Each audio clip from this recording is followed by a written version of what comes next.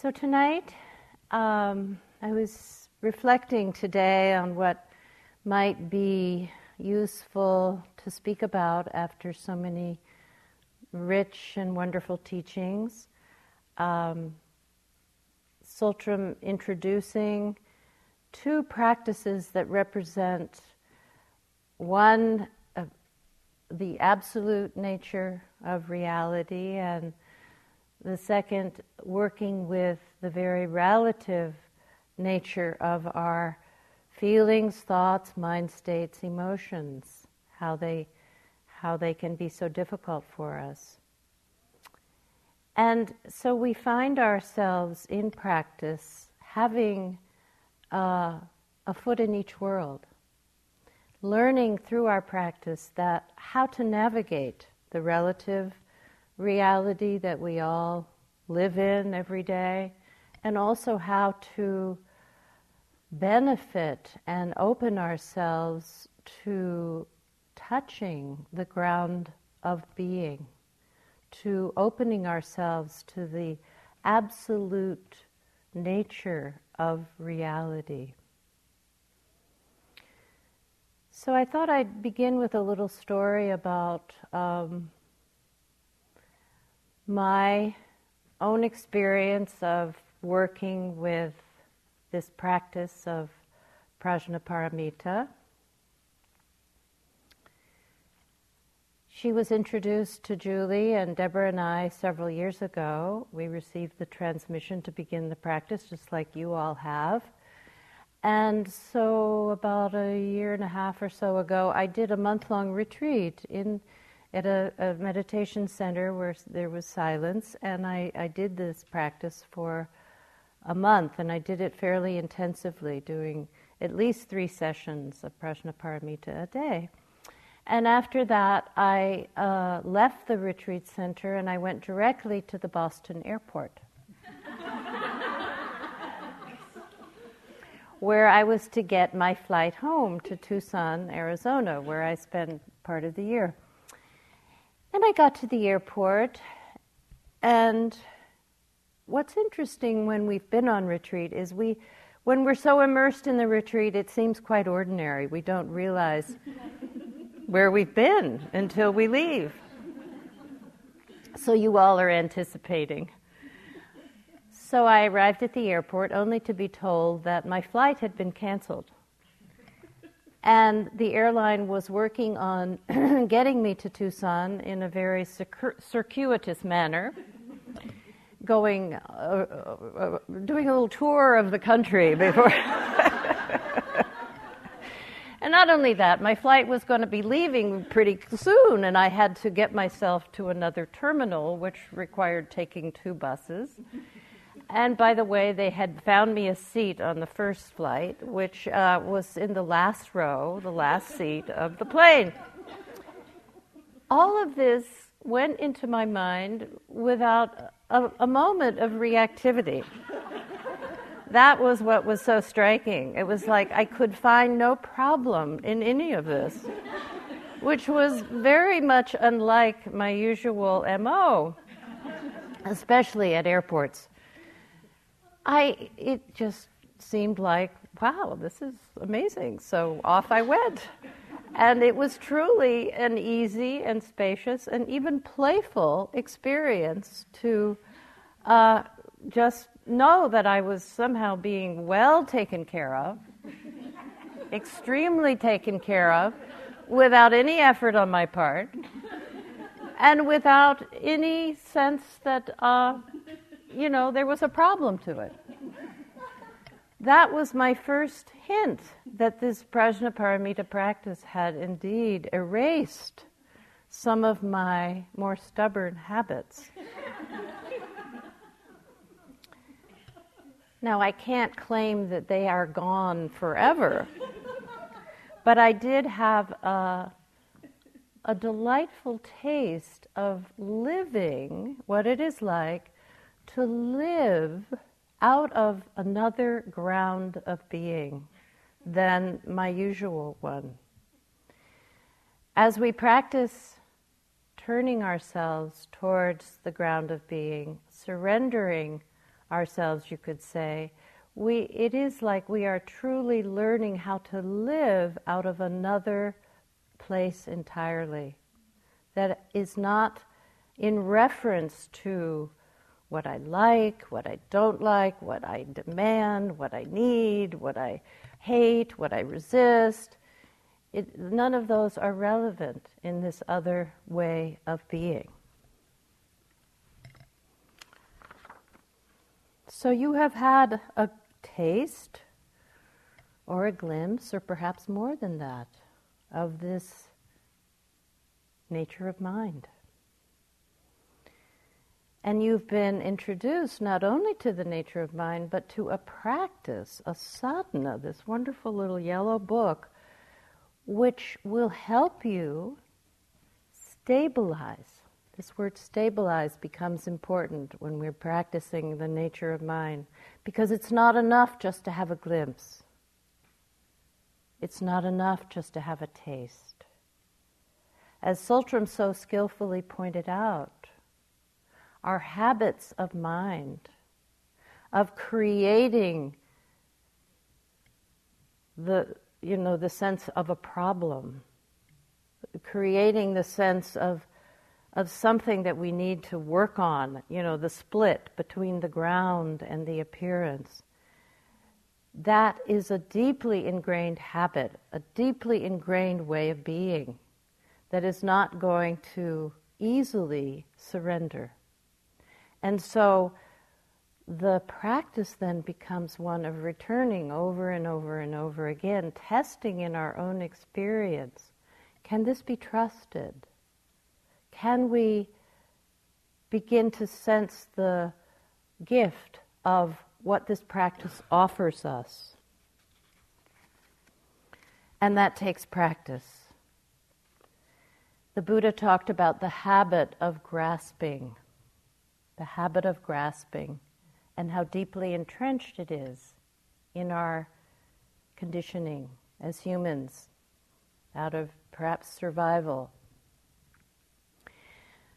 To establish a new habit of trusting that it is okay to let go, that we don't need to grasp, we don't need to hold in all the old familiar ways. That takes practice. It doesn't happen without practice. And part of practice is exposing ourselves to hearing descriptions of the ground of being or the nature of mind. And there's some beautiful literature that describes the qualities and the experiences that we are apt to have when we open to the nature of mind. Here is one description of the ground of being by a contemporary spiritual teacher. The ground of being is empty of everything. It is an objectless, spaceless, timeless, non-conceptual void. But everything that exists has come from this place, or this no place, including you and me. This empty ground that we all emerged from is the womb of the entire universe. When something came from nothing 14 billion years ago, the nothing didn't disappear. That unborn, unmanifest dimension is the ever-present ground, out of which everything is constantly arising. The experience of meditation enables you to know this empty ground within your own self. Even in the midst of the chaotic movement of thought and feeling, you can discover a current of stillness that is the echo of the ground of being. And there is a great mystery in that current, a miraculous, enlightening depth that answers all questions and relieves all doubts.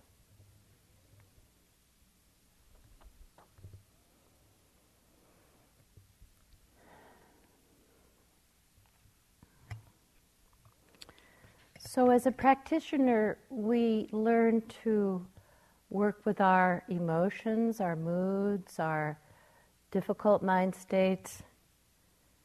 And we also learn that the strategies that we use to function in our competitive, individualistic world, the strategies of the ego, of controlling and fixating and manipulating and resisting, all the things the ego specializes in, these are of no use when it comes to opening ourselves to the ground of being, are they? You know, when you're turning to open to the nature of mind, and you suddenly feel this tightening, this fixating, this wanting to get it, wanting to grasp it, wanting to, it's a little bit like going like this, like trying to grasp. Like if I said to you, grasp the space in the room, and we're all kind of going like this. You can see how crazy that is, but it's our habit. It is our habit, so we do this internal, we're like this. So what do we need to do? Relax. Come back, come back, come back. And so in the mindfulness practices in the Vipassana tradition, there are many, many ways that we learn about letting go, about releasing our grasping, releasing our fixations, our obsessions, learning to work with the unfolding of our experience no matter where it takes us. No matter where it takes us, we are asked to meet our experience, to enlarge our capacity to meet what is difficult. And at the same time, know that we can rest in spacious awareness. One of the senior monks in this tradition, Ajahn Sumedho, we always have a perspective once we know the space of awareness, its emptiness. Armies can come into the mind and leave. Butterflies, rain clouds, or nothing. All things can come and go through without us being caught in reaction or resistance. This is what is meant by the practice of letting go. Having a large enough capacity that everything can appear and disappear, be held and released. The work with the demons reminds me of our teacher's teacher, Jack Kornfield's teacher, Ajahn Chah. He seems to be coming up kind of regularly in this retreat. We didn't plan this, but I noticed Deborah has mentioned him several times, and here I'm wanting to tell you about something he said, which is that somebody once asked him, the great Thai meditation master, they said, "How did you become so wise? Did you study the sutras or read some special texts?" He replied that it was due to the intensity of his afflictive emotions that he had become wise. We can't skip that part. It doesn't do any good just to read sutras if you're still dealing with negativity and afflictive emotions. So today, in reflecting on what might be useful to talk about in terms of bridging the relative and absolute parts of our practice, what came to mind to me are the teachings on what are called the three characteristics. Some of you undoubtedly know this teaching, and some of you perhaps have not heard it.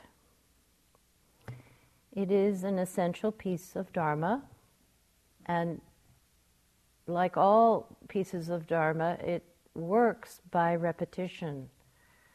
I used to think as a teacher I was sort of naive, like all you had to do was say something once and everybody would completely understand and you'd never have to say it again.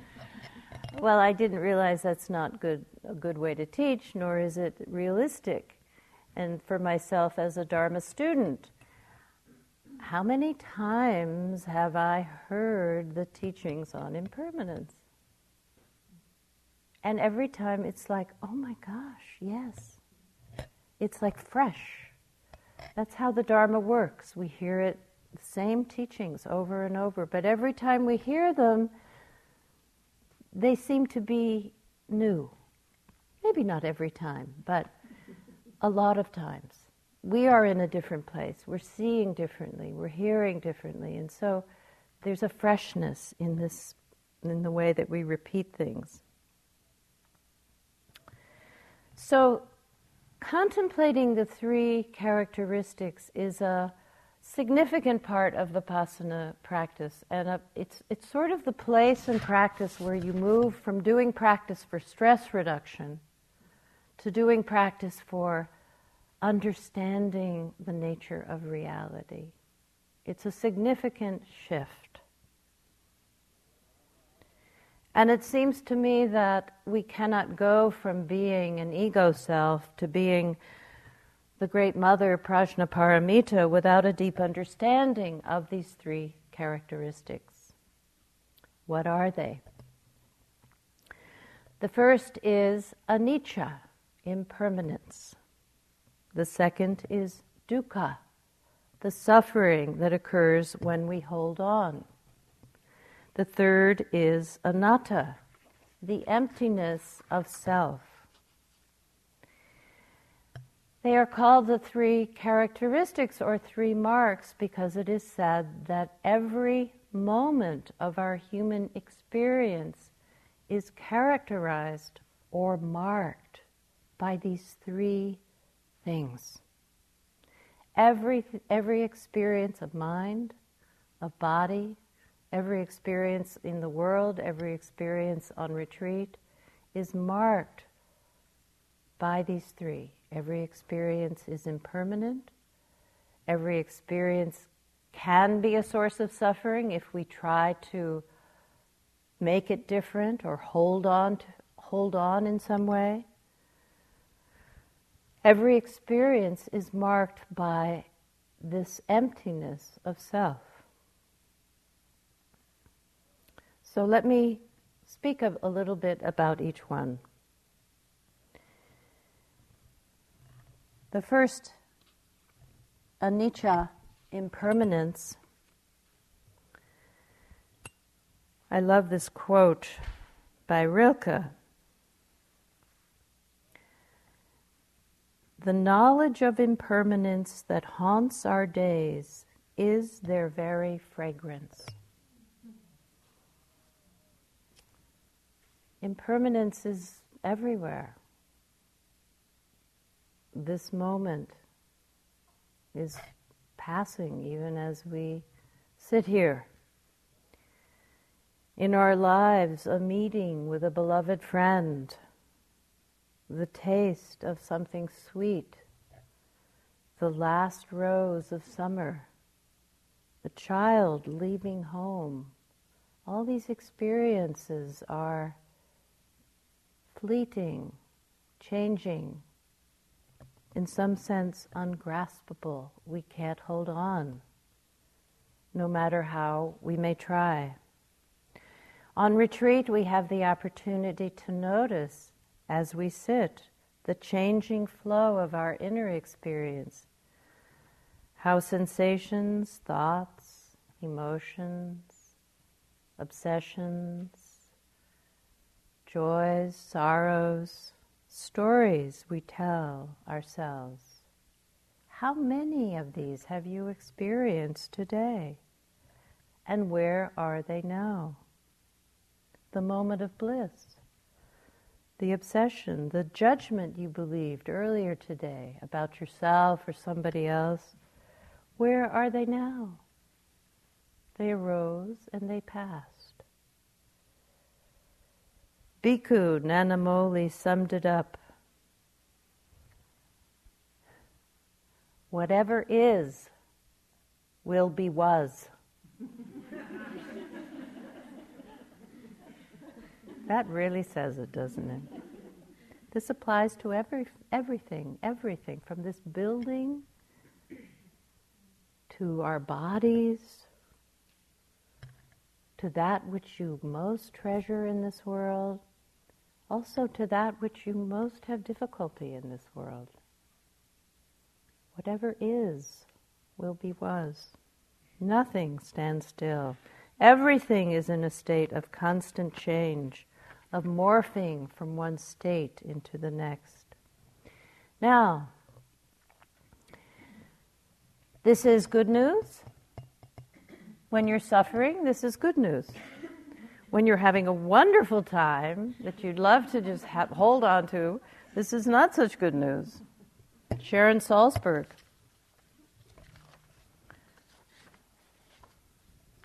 Maybe I forgot her page.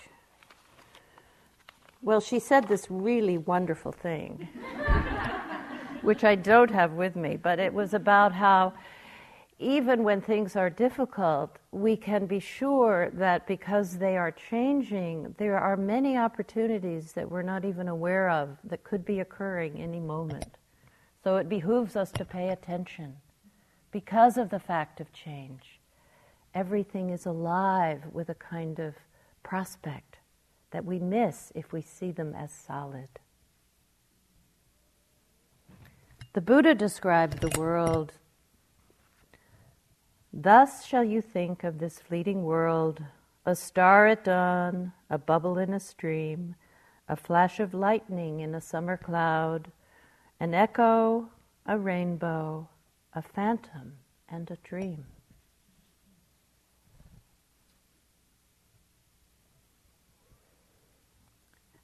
I notice as I get older how that seems so true, especially looking back at life.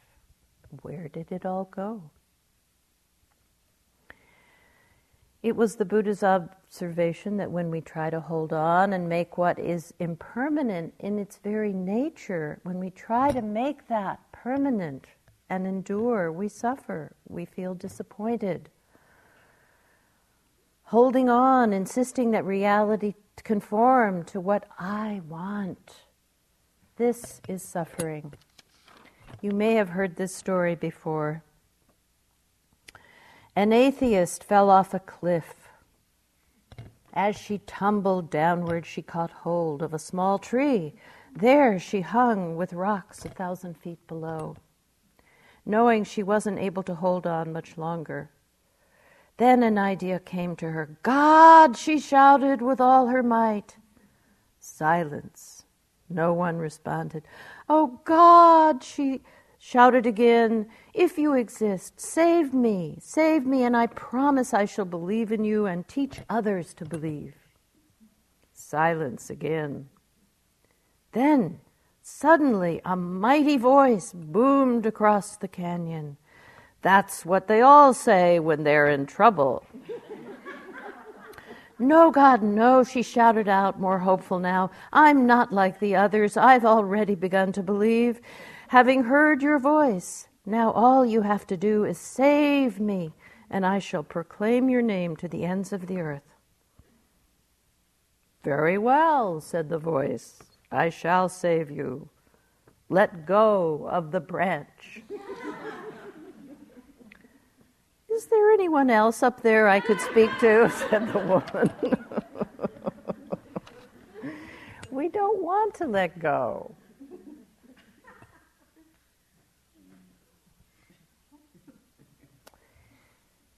So that's a little bit about impermanence. We could give weeks of teachings on impermanence. Every experience we have is also marked by anatta, emptiness. What does this mean? Empty. We associate that word to something negative, something that is perhaps meaningless. And it can feel that way sometimes. Life can feel empty, meaningless. But that's not what the Buddha was indicating, really. Emptiness in this context means empty of a locatable self that is directing or controlling your experience.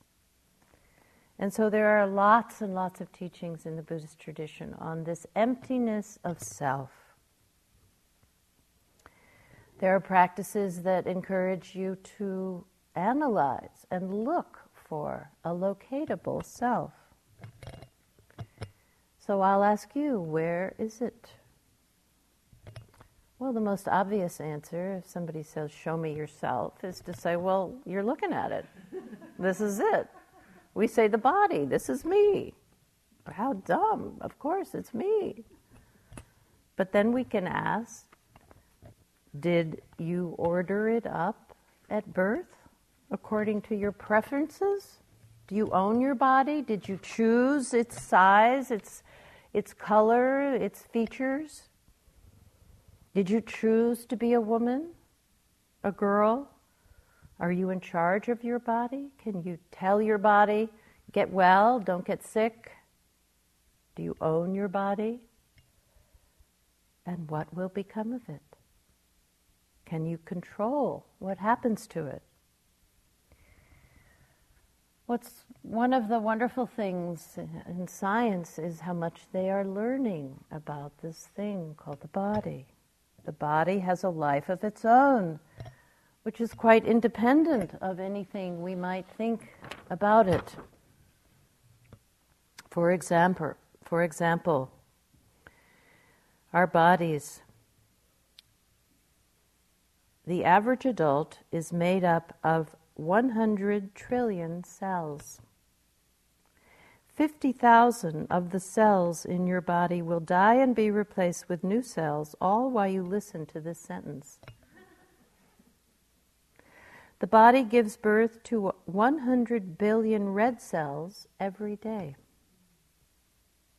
Every square inch of the body is populated by 32 million bacteria that are born and die in it. The body makes new stomach lining every 5 days. The body makes a new liver every 6 weeks. The body replaces a new head of hair every 2 to 5 years. The body replaces new eyebrows every 3 to 5 months. The body grows new skin once a month. The body replaces a new skeleton every 7 years.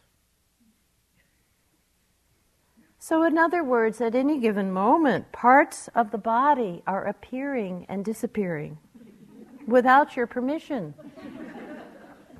So if you think you are your physical body, which body are you talking about? The body you have today is not the same one as you had yesterday. Even the body is subject to complete impermanence. So then we think, okay, well, all right, I'm not my body. I see your point, like it's kind of elusive that I should say this is me. So maybe it's in the mind or in the brain. I mean, the self feels so real, doesn't it? The sense of me, mine. Doesn't that feel real, tangible? Like, of course, I'm here. So the neuroscientists have been looking in the brain. They're looking in the brain for everything now. It's sort of the latest trend to look in the brain and find out how it works. It's wonderful. But when they went to look for a self, they looked for a particular location or an activity or some kind of controlling mechanism. They couldn't find one. Time magazine announced several years ago, in reporting on this research, announced that despite the scientists' best efforts, no self can be found.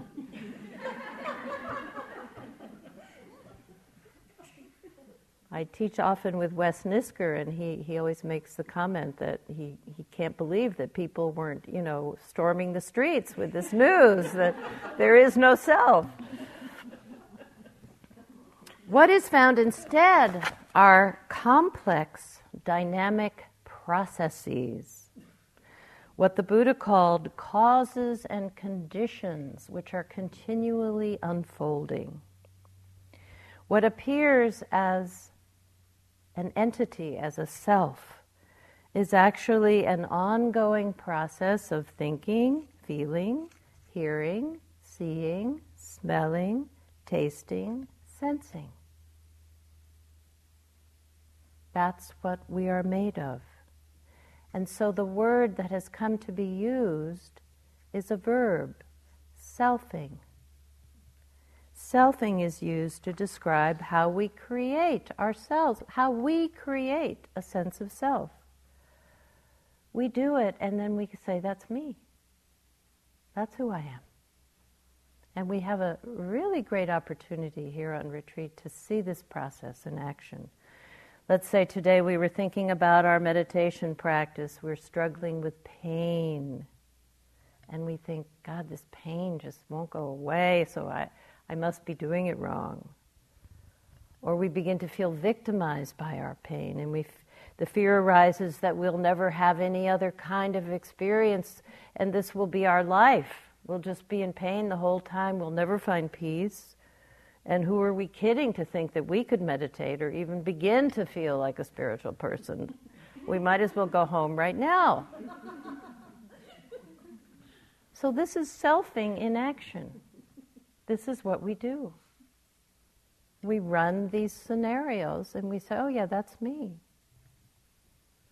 The story we tell ourselves from the moment we awaken until we go to sleep.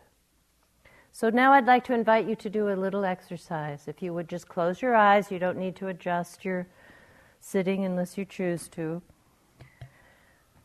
So reflect back on today. You woke up this morning, you went to the sitting or not, you went to breakfast, you did your yogi job, you sat, you walked, you went to your interview group, you had lunch.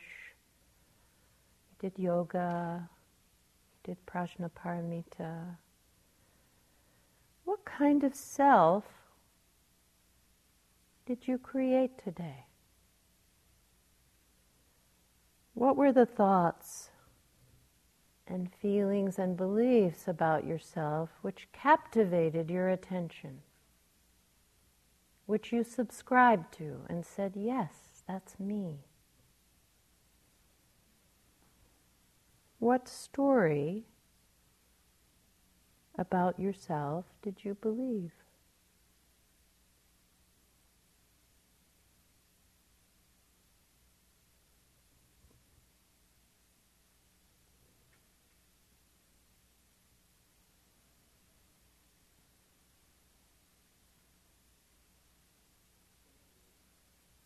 Can you see it as a story?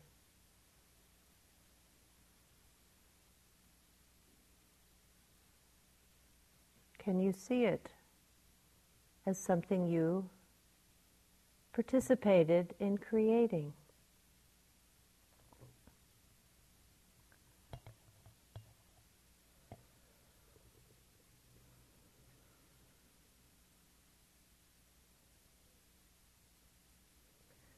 Who would you be without your story?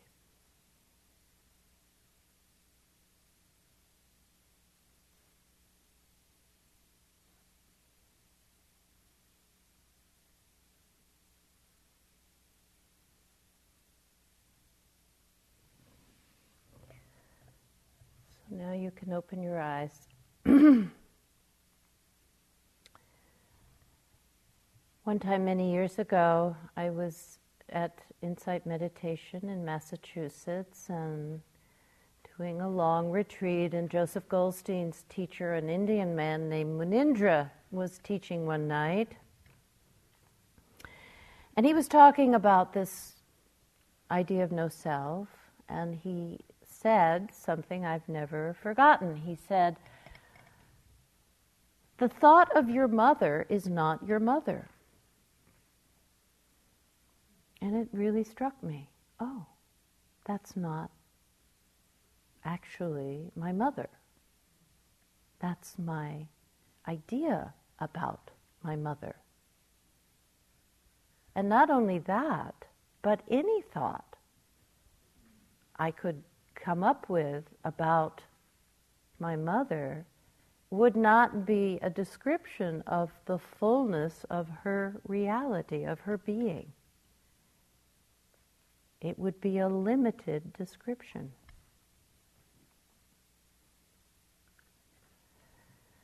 So I'd like to ask you to hold this thought, to say to yourself, the thought of myself is not myself.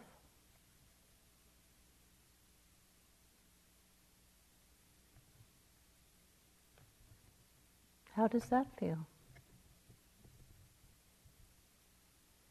How does that feel? Anybody? A relief. Good news. Anybody notice resistance? Yeah. Like, what do you mean the thought of myself is not myself? That is myself. Of course it's myself. We can go both ways, huh? I'd go with the relief if I were you. Even if it's like a wonderful thought of yourself, it's still very limited. It's just a thought. It's not reality. And so this exploration of identity in the Buddhist tradition, in the way that we look directly at our experience, this exploration takes us into a non-conceptual world. When we do Prajnaparamita, what do we begin with? Ineffable, indescribable. Ineffable, indescribable. That doesn't just apply to Prajnaparamita. It applies to you.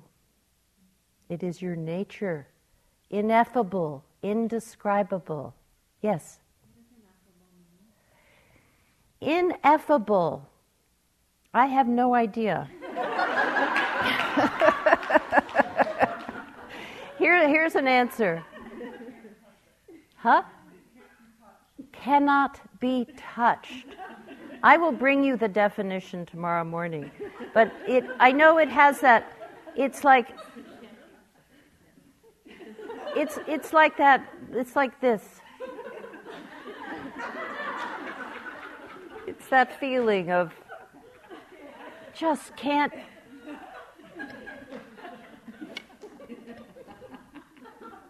But I will bring you the true definition tomorrow morning.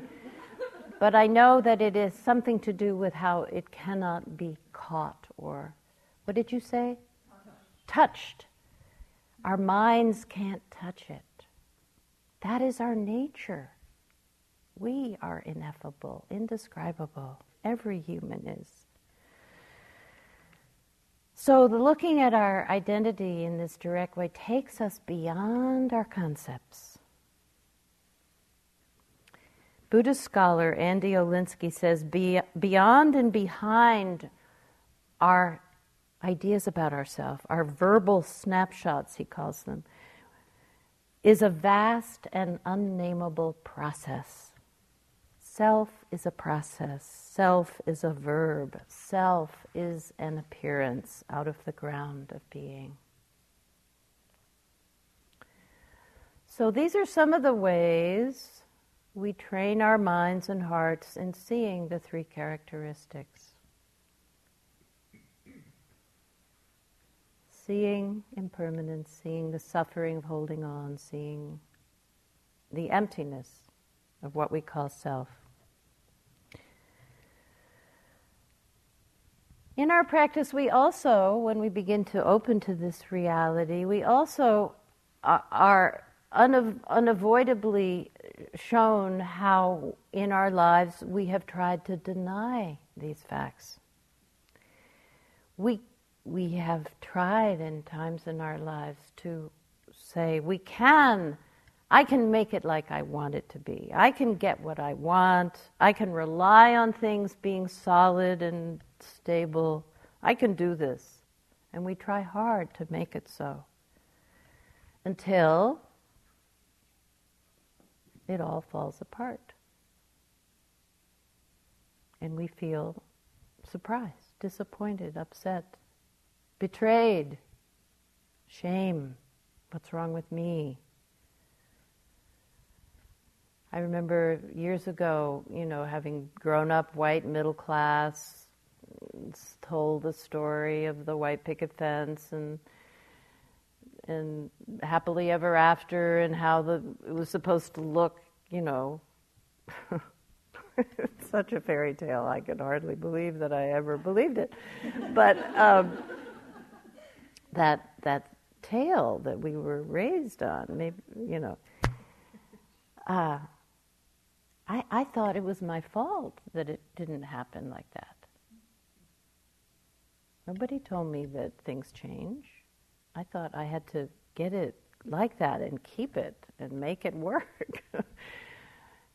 It's just impossible. So Rumi, who makes these changes? I shoot an arrow right, it lands left. I ride after a deer and find myself chased by a hog. I plot to get what I want and end up in prison. I dig pits to trap others and fall in. I should be suspicious of what I want.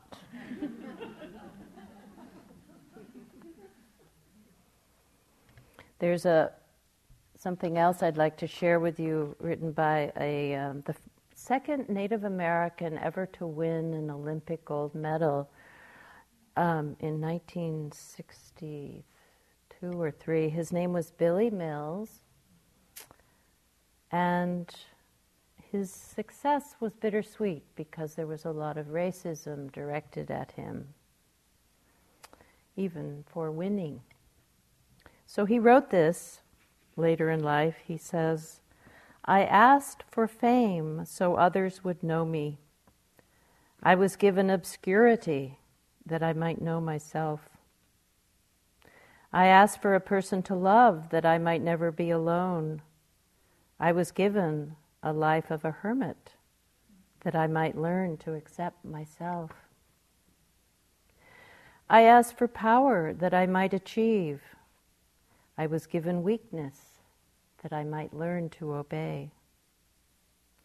I asked for health that I might lead a long life. I was given infirmity that I might appreciate each moment. I asked Mother Earth for strength that I might have my way. I was given weakness that I might feel the need for her. I asked to live happily that I might enjoy life. I was given life that I might live happily. I received nothing I asked for, yet all my wishes came true. He received the teaching. Impermanence, emptiness are teachings. They're not insults. They're not comments on our incapacity or our lack of something.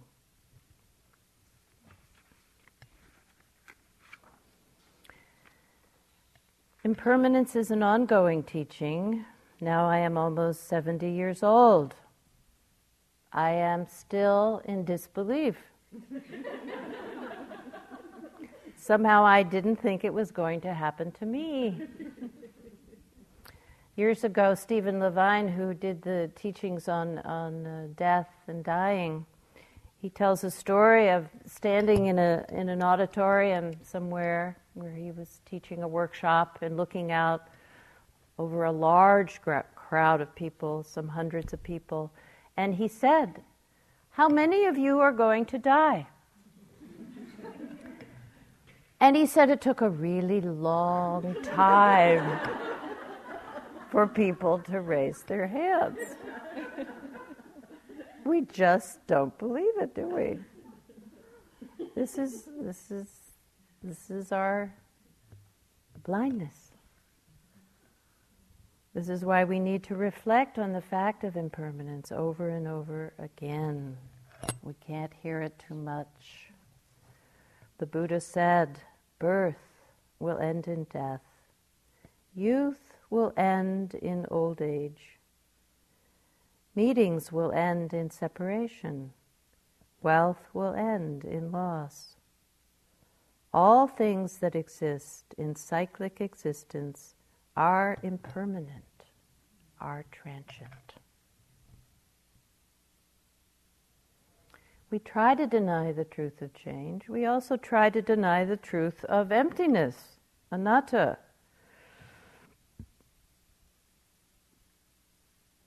Deborah said this morning, ego is tension. I like that. And I'd like to add to that definition by also saying ego is also, in the way that we experience it directly, a sense of deficiency, of not enoughness. We are tense and we are deficient. We feel that, don't we? Not being enough, not doing enough, not having enough. The ego says something is missing here, that what is here and now is not enough. It's not what I need. It's not sufficient. I need something else other than what is here. This is the story that ego tells. The Zen teacher Sherry Huber says, egocentricity is looking at what is and seeing it as inadequate. My identity is maintained by the struggle of wanting something other than what is. Wanting something other than what is. And so we can see in this how wanting and the selfing process go hand in hand. We tell ourselves the story of deficiency. We believe it to be true, and so quite naturally we long for something that will make us feel whole and complete, make us feel real. We want to feel real, that we exist, that we matter. So what will assuage the sense of deficiency? And our culture tells us, family, children, love, success, money, fame.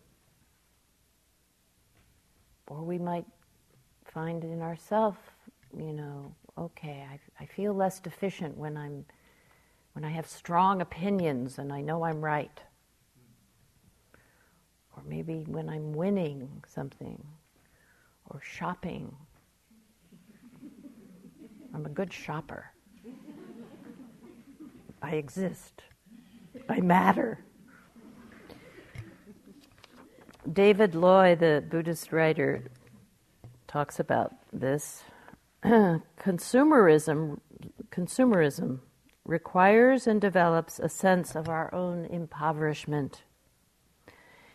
By manipulating the gnawing sense of lack that haunts your insecure self, the media insinuates its basic message deep into our awareness.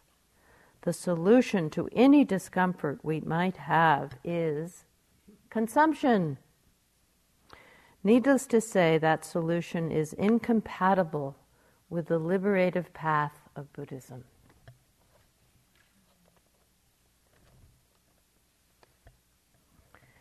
As you have perhaps tasted in doing the Prajnaparamita practice, the sense of wholeness, of completion,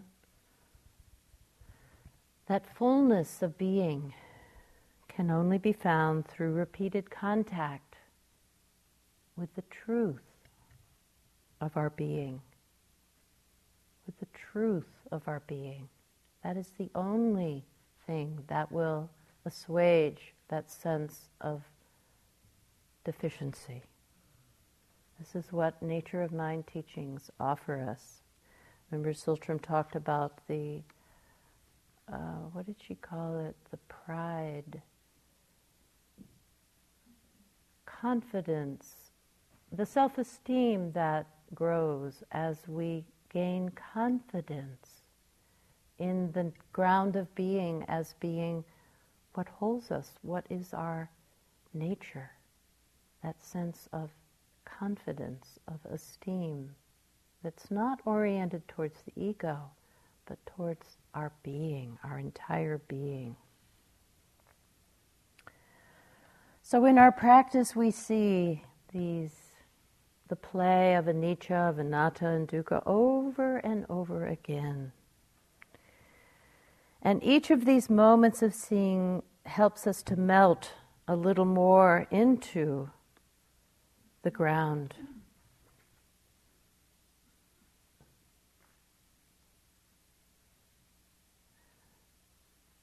It helps us melt into the ground. In those moments of deep seeing, help us to release our fixation, our grasping, our resistance. Each of these moments of experiencing anicca, dukkha, anatta brings us closer to our true nature, the truth of our existence. It is the truth which liberates. So, bringing ourselves into a situation where we have an opportunity to taste that truth, to feel the truth of our direct experience, is one which will bring us closer and closer to our true ground of being. It is direct contact with the truth that takes us home. So, I think I'll close with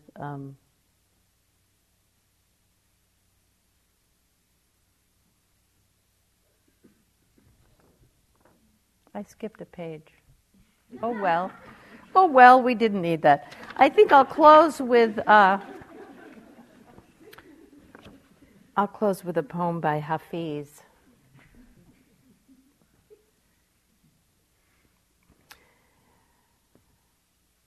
I have learned so much from truth that I can no longer call myself a Christian, a Hindu, a Muslim, a Buddhist, or a Jew. The truth has shared so much of itself with me that I can no longer call myself a man, a woman, or even pure soul. The truth has befriended Hafiz so completely, it has freed me of every concept and image my mind has ever known. So let's sit together for a moment.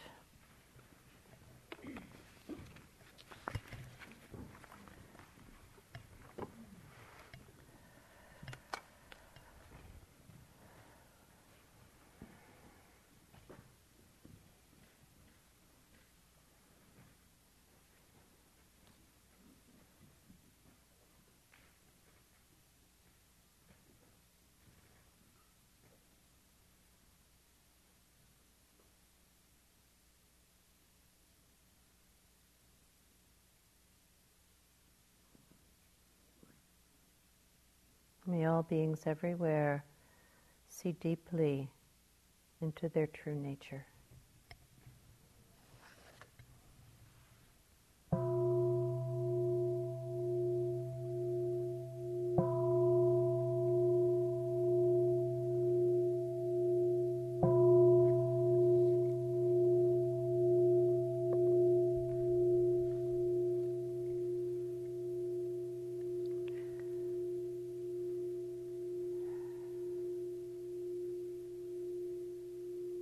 lovely being with you tonight.